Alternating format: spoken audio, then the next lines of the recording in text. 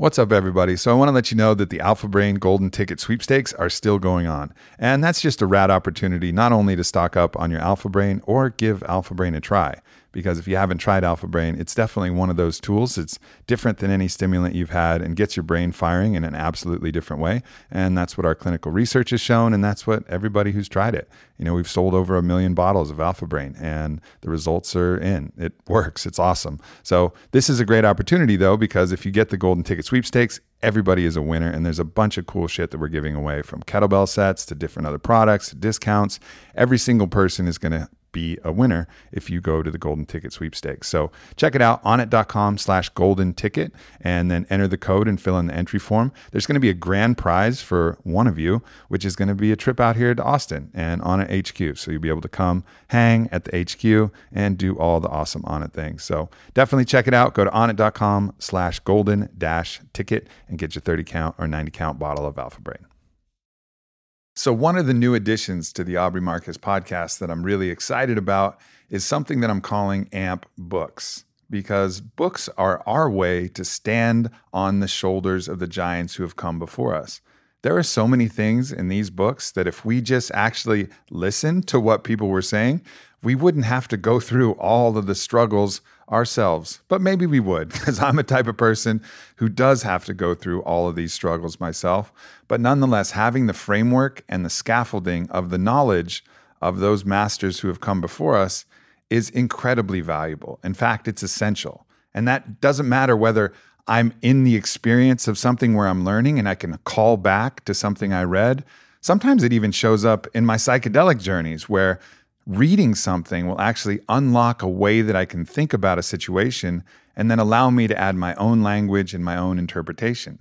So many of the ideas that any of us express are ideas that have been expressed, sometimes for thousands of years. And everybody has their own mouthpiece, their own interpretation, their own way that they can bring that truth through their instrument. And I'm going to try and do that myself, always in all my podcasts, but then sometimes going back to the source material itself is going to be really valuable. So for AMP Books, I'm going to read an excerpt from one of my favorite books, something that I'm reading currently, and then I'm going to talk about it with you guys. So here is the first installment of AMP Books, and we're going to start with a very small book, but don't judge a book by its size, because it's one of the most powerful books I've ever gotten my hands on, and the book is called The Way to Love: The Last Meditations of Anthony DeMello. And the excerpt that I'm going to choose is an excerpt called He Went Away Sad. It starts with a quote from the Bible. "And the young man went away sorrowful, for he had great possessions." Mark 10:22. Has it ever struck you that you have been programmed to be unhappy? And so no matter what you do to become happy, you are bound to fail. It is as if you have been fed mathematical equations into a computer and then failed each time you pushed it to turn out lines from Shakespeare. If you wish to be happy, the first thing you need is not effort or even goodwill or good desires, but a clear understanding of how exactly you have been programmed. This is what happened.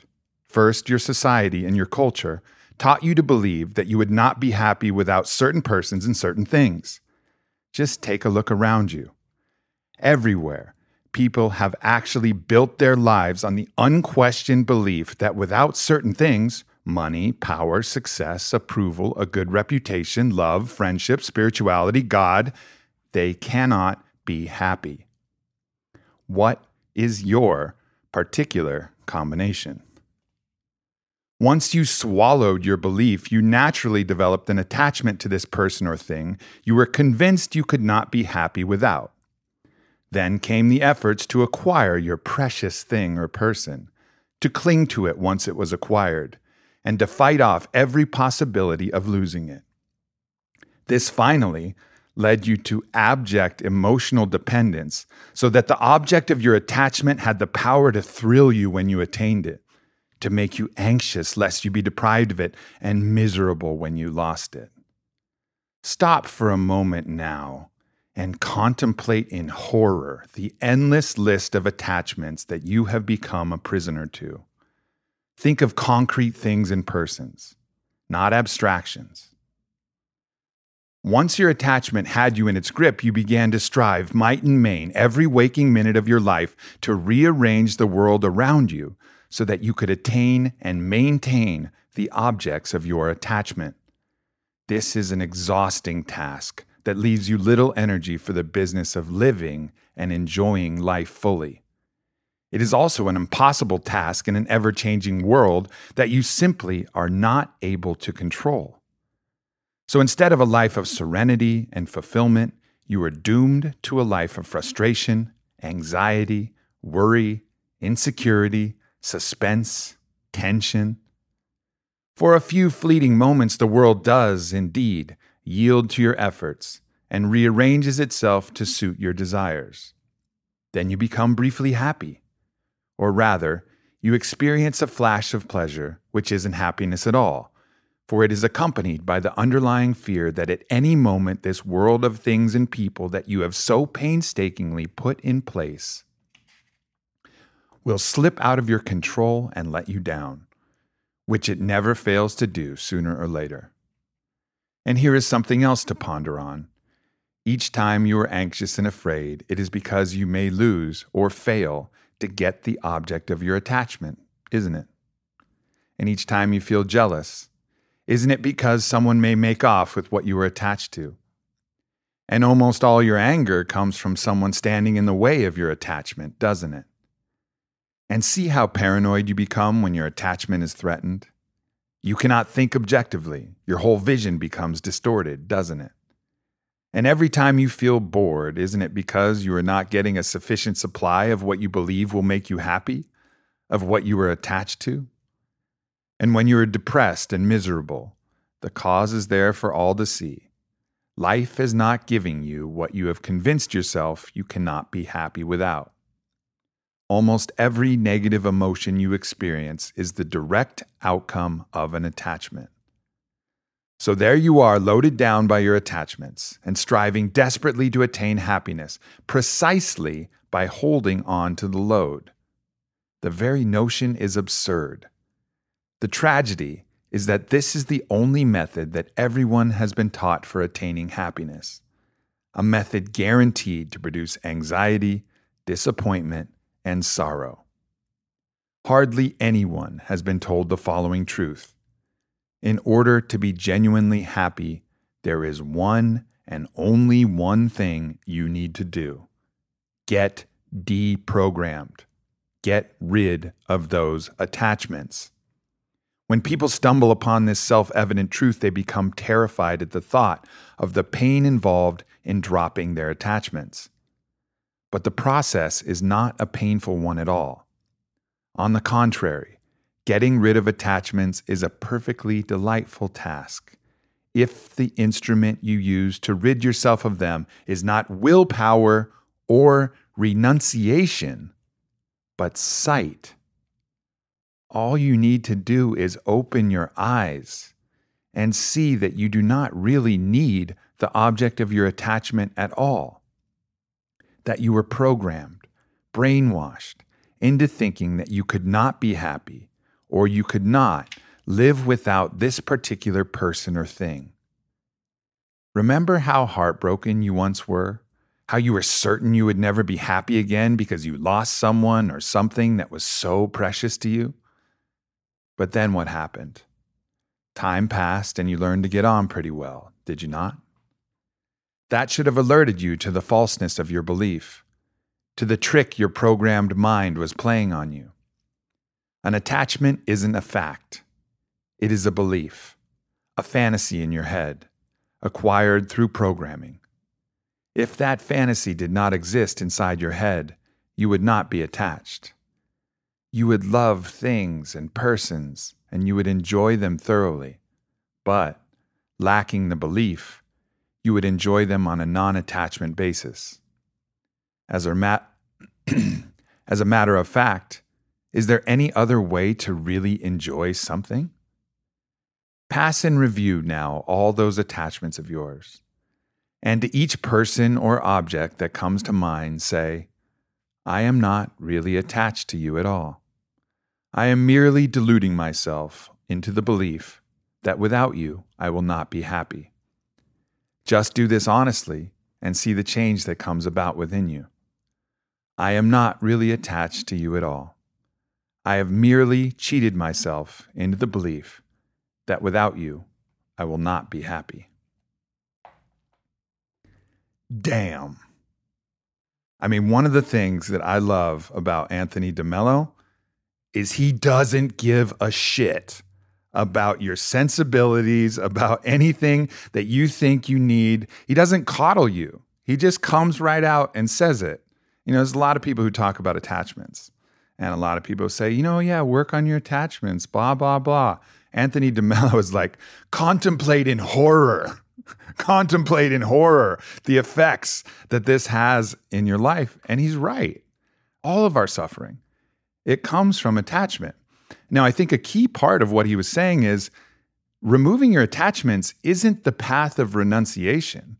It's not saying like, okay, well, I'm going to be a monk. I'm going to go live in a monastery somewhere and I'm not going to have anything. Like that's an old model, the path of renunciation.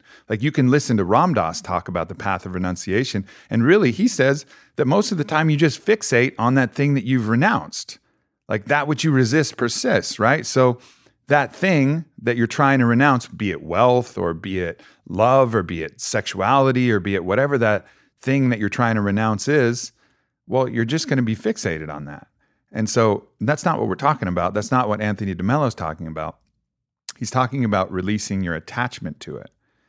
And really another way to look at your attachment, the attachment really is the belief that you need that thing in order to make you happy. And you call it an attachment. One way to look at that is like it's attached to your identity. So imagine yourself as like a body, like an android, right? And so you attach these things to yourself and it like forms part of your somatic machine presence. And so without it, it's almost like you can't even walk. You can't even emotionally move. You're incomplete without this other thing. Maybe that's the love of your partner. I mean, you want to talk about attachments that I've had? Like, how attached was I to Whitney's adoration and Whitney's approval and Whitney's love throughout this time period of my relationship? So attached that when she wanted to be with somebody else or when she was feeling love for somebody else, I loved myself less. Contemplate in horror all the times I loved myself less because she just loved somebody or just wanted to experience sexual pleasure with somebody. Like that in and of itself didn't hurt anyone except for me because I was attached to the idea that I needed to be the best. I needed to be the one that she loved the most. I needed to be this. I needed to be that. But really, there was nothing there. And if you have sight, and that's why Anthony DeMello always talks about awareness and sight. If you have sight, that's just Whitney going about her life, loving and enjoying everything that she can in this existence, just like I want to do myself. I want to go out and enjoy life and enjoy experiences and enjoy things. So when you have sight on it, you look back and like, why did I not love myself? Why did I think I was, a different type of person depending on her actions, depending on what she did? That's a classic example of attachment. What else? What other attachments? Well, maybe it's your success. Maybe your parents have shown you that without your success, you aren't really worthy of their love. If I scored 8 points in a basketball game versus scored 26 points in a basketball game, well, I got a kind of different version of love from my dad. So I became attached to my success on the basketball court. And that attachment led to great, great suffering. I wasn't playing basketball for the enjoyment of playing basketball. I was playing it for the result, which is a state of constant anxiety. And I think that's why DeMello mentions anxiety all the time, because when you're attached to something and you feel like if you remove that attachment, you're not going to be stable and everything's going to fall apart. Well, of course, you're going to be fucking anxious the whole time. Like you don't really have another choice. But if you're playing the game for the love of the game, that's when you play the best.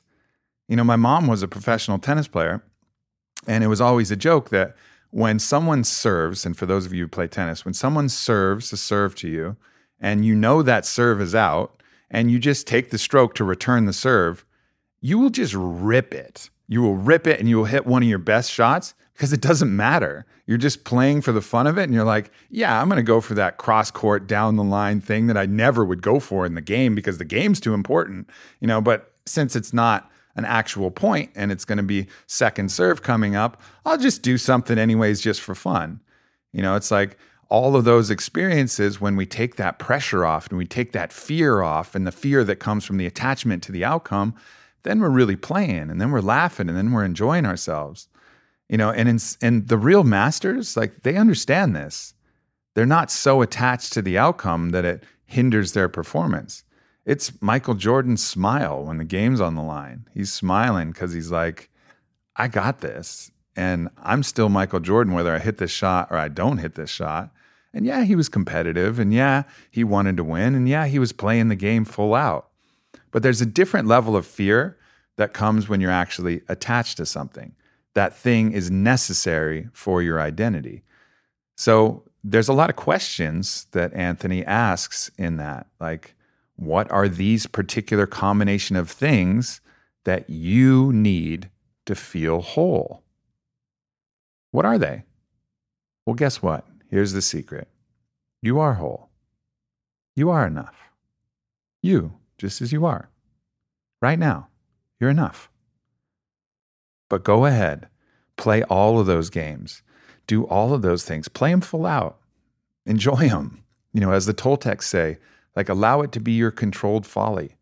Like, play with all your heart, talk shit, scream if you want to, but always have that thread of awareness, that sight, that understanding that this is all just for play, that you're whole, that you're worthy of love, and that everything is okay.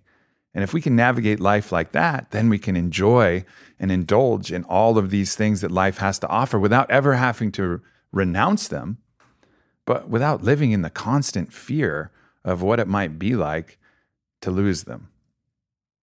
So I hope you guys enjoyed this passage from Anthony DeMello's The Way to Love. And I hope you enjoy AMP Books. It's a cool way to dive into some interesting and challenging texts. And I look forward to continuing this process with you every week. Sometimes we might do AMP Poetry, but this is going to be a regular installment, and I'd love to hear your feedback. So reach out and let me know what you think. And I love you guys. And hopefully Anthony DeMello didn't smash your whole world like he did mine when I first read it. Or maybe hopefully he did. Or maybe hopefully doesn't matter. Maybe hope is just something that I'm attached to. And maybe it all happens as it should anyways. So thanks for tuning in. Much love, everybody. And I'll talk to you next week with a new book and a new reading and a new podcast.